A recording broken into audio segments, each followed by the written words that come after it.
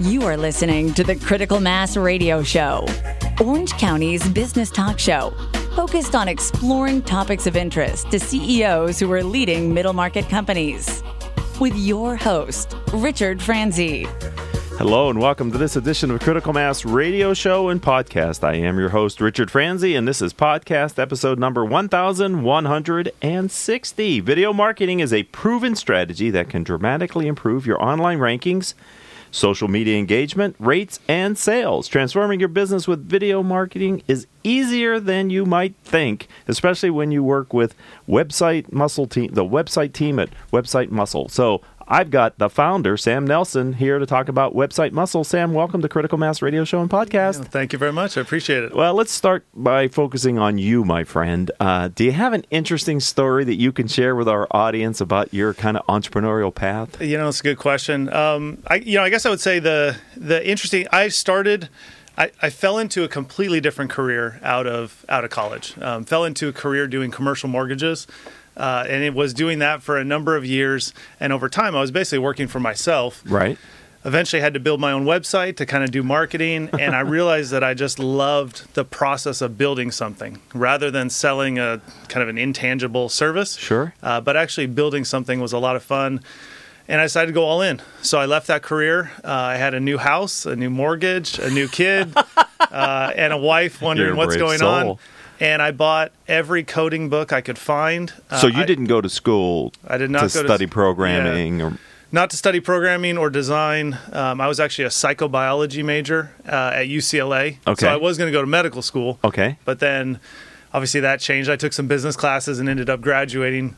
But over time, I ended up loving the process of building something. And so I taught myself how to do code, which then led me to be able to build websites that didn't look great. But then I'd teach myself how to do design. And over time, I just said, okay, I can make this into a career. And I just went out and hit the streets and started the business, and then eventually got busy, hired somebody, hired another person, got a real office, moved out of the garage. Right. And just started it from the ground up. So your wife, I've not met her, but she's a wonderful person to hear that story, because that's a pretty risky decision you made, right? Yeah, thank you, Tyree. Right?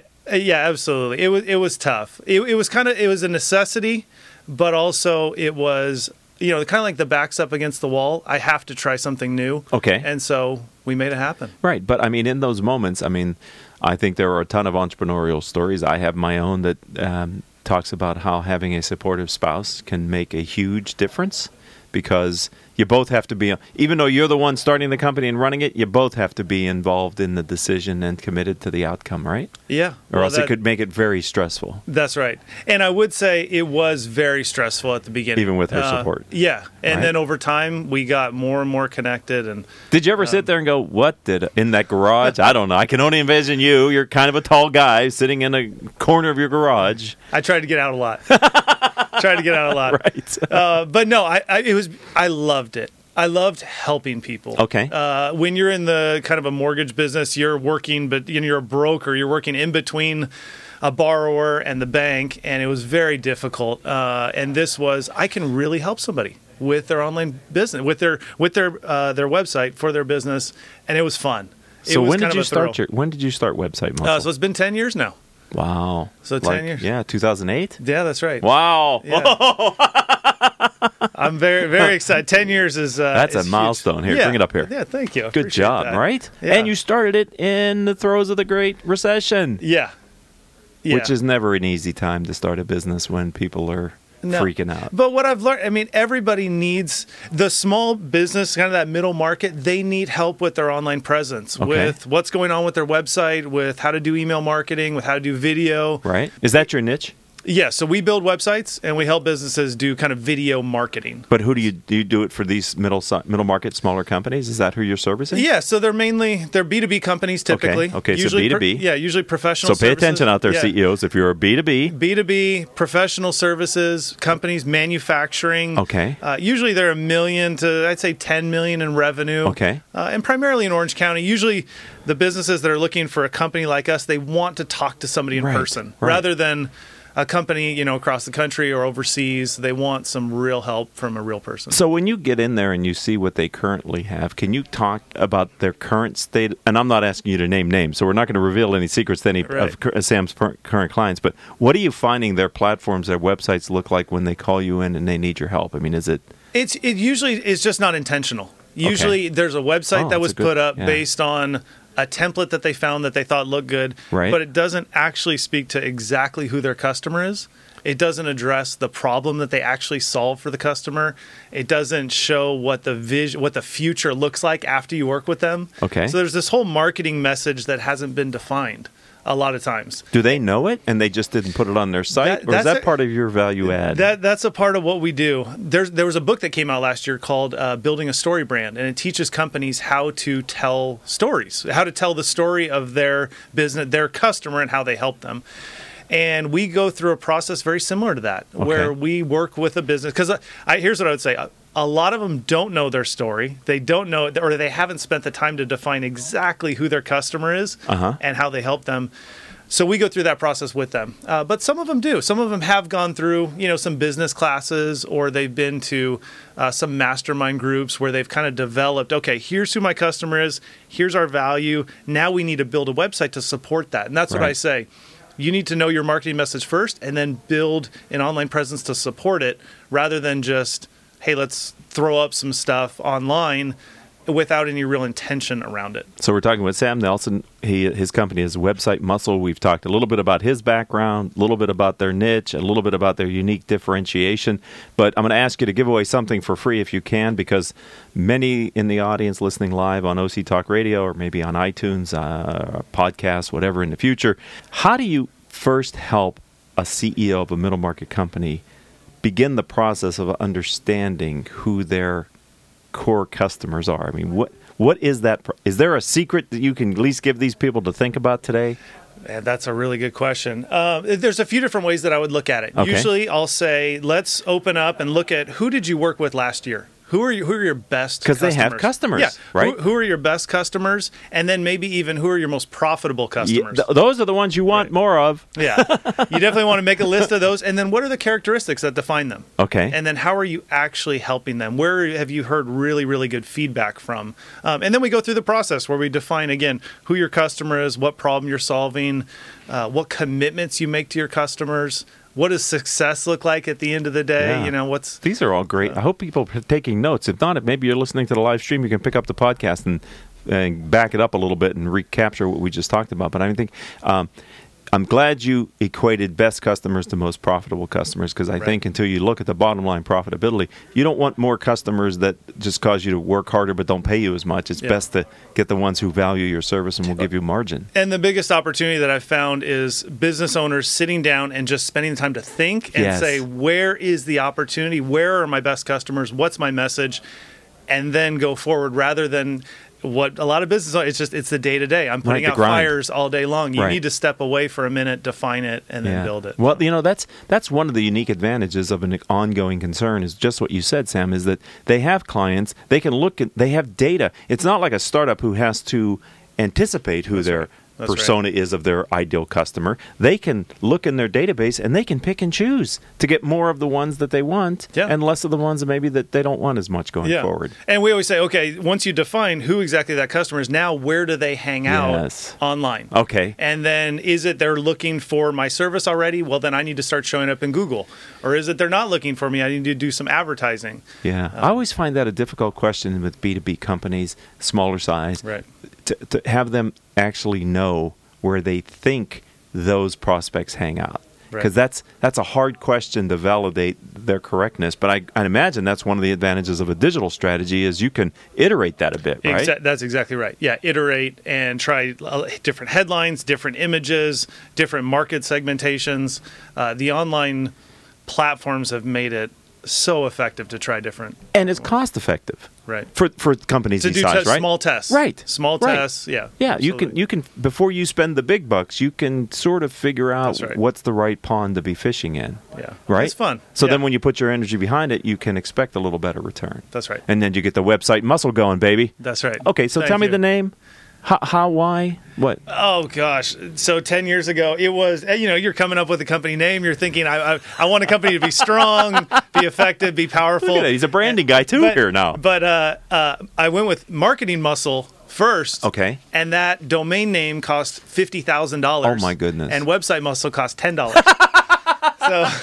So I went with that one. That's a teachable moment there Yeah, for that's you right. entrepreneurs, right? You can have aspirational goals, but we always have a budget too. Yeah, that is a great absolutely. story. Yeah, Thank it's you for just fun. sharing. So I think we've touched on some of it, but let me go back. In addition to this great conversation we just had, which I think you've delivered a lot of value to the audience already, we're just halfway through the interview, but what else do you feel makes your company unique? Because it's not just you with your genius, you have people. Congratulations on having people. Yeah, thank you. That's awesome. Thank you. A couple of the big things that we try and do as a company is we hit every single deadline that we put out for a project, and a lot of website companies don't. That's one of the biggest kind of problems in our industry is website companies put out deadlines that they never hit or they disappear. Can I ask you why? Is that because they are over aggressive on the lead time, or they're not really staffed to do the work as they, you know what I'm saying? I mean, what is that? They don't Is have, it the customer changing their spec on you too? Because sometimes that happens, doesn't it? A little feature creep. Yeah, absolutely. Well, that's where deadlines can change. Basically, those can change, but it's not. Why is it? That's a good question. Okay. Would you come back and answer Yeah. that question for my audience in the man, future? Because I think most audience listening to this show, they're going to go, man, the last time I touched my website, it was somewhat of a painful experience. Right. Right? Took longer, whatever, the Yeah. effort. So if you Lack of communication is a big thing we hear. Right. So we over communicate. Okay. Send Okay. them videos explaining different parts of the Oh. process, explaining things that we're. And then you're looking through. local, so if they want to get yourself into their office, multiple in-person right, you meetings. can't hide. Our goal is to be a friendly face, to over-communicate, to make it a good experience to, Right. to build a website. Right. But number one is define the marketing message so that we can build an effective website. Got we want it. the process to be good, but number one, we want it to be Is it hard to effective. find people in this day? I don't know when the last time you had to hire someone to expand your team, but are you finding it? Because you're in a hot space, right? I mean, Yeah, there's always kind of designers looking for. Designers isn't as difficult, but content writers, can maybe be a little bit more challenging. I guess I'd say finding the needle in the haystack. Okay. I mean, fit your culture. That's right. Not only can do the work effectively, but then fit the culture within the company, and then really wants to help customers. Right. You want somebody who can not only do really good work, but wants to. Because that's your what's up. brand. Yeah. I mean, that's why right. you started this company, was to help people. If you Right. hire people who don't like helping people, there could be a problem there. Right. And I'm no branding expert like you, but it just seems to me culturally that's probably more important than their skill set. It's all about the people. I mean, the experience that a customer has will determine how satisfied they are, and Right. if they ever refer you, ever come back. That's your brand. That's right. Their direct I experience. think we're in the website space and the video space, but at Uh-huh. the end of the day, we're a customer service company. right. I mean, that's what we really do. A problem-solving Right. customer service. that's right. Okay. All right. Well, we're talking with Sam Nelson, whose company's Website Muscle. We're ranging conversation here today on Critical Mass Radio Show and podcast. And I just looked up the clock, and my goodness, it has spun by, my friend. We have like 6 minutes left here for your wonderful interview, and I've got all these questions left to ask him. So let's put it in hyperdrive.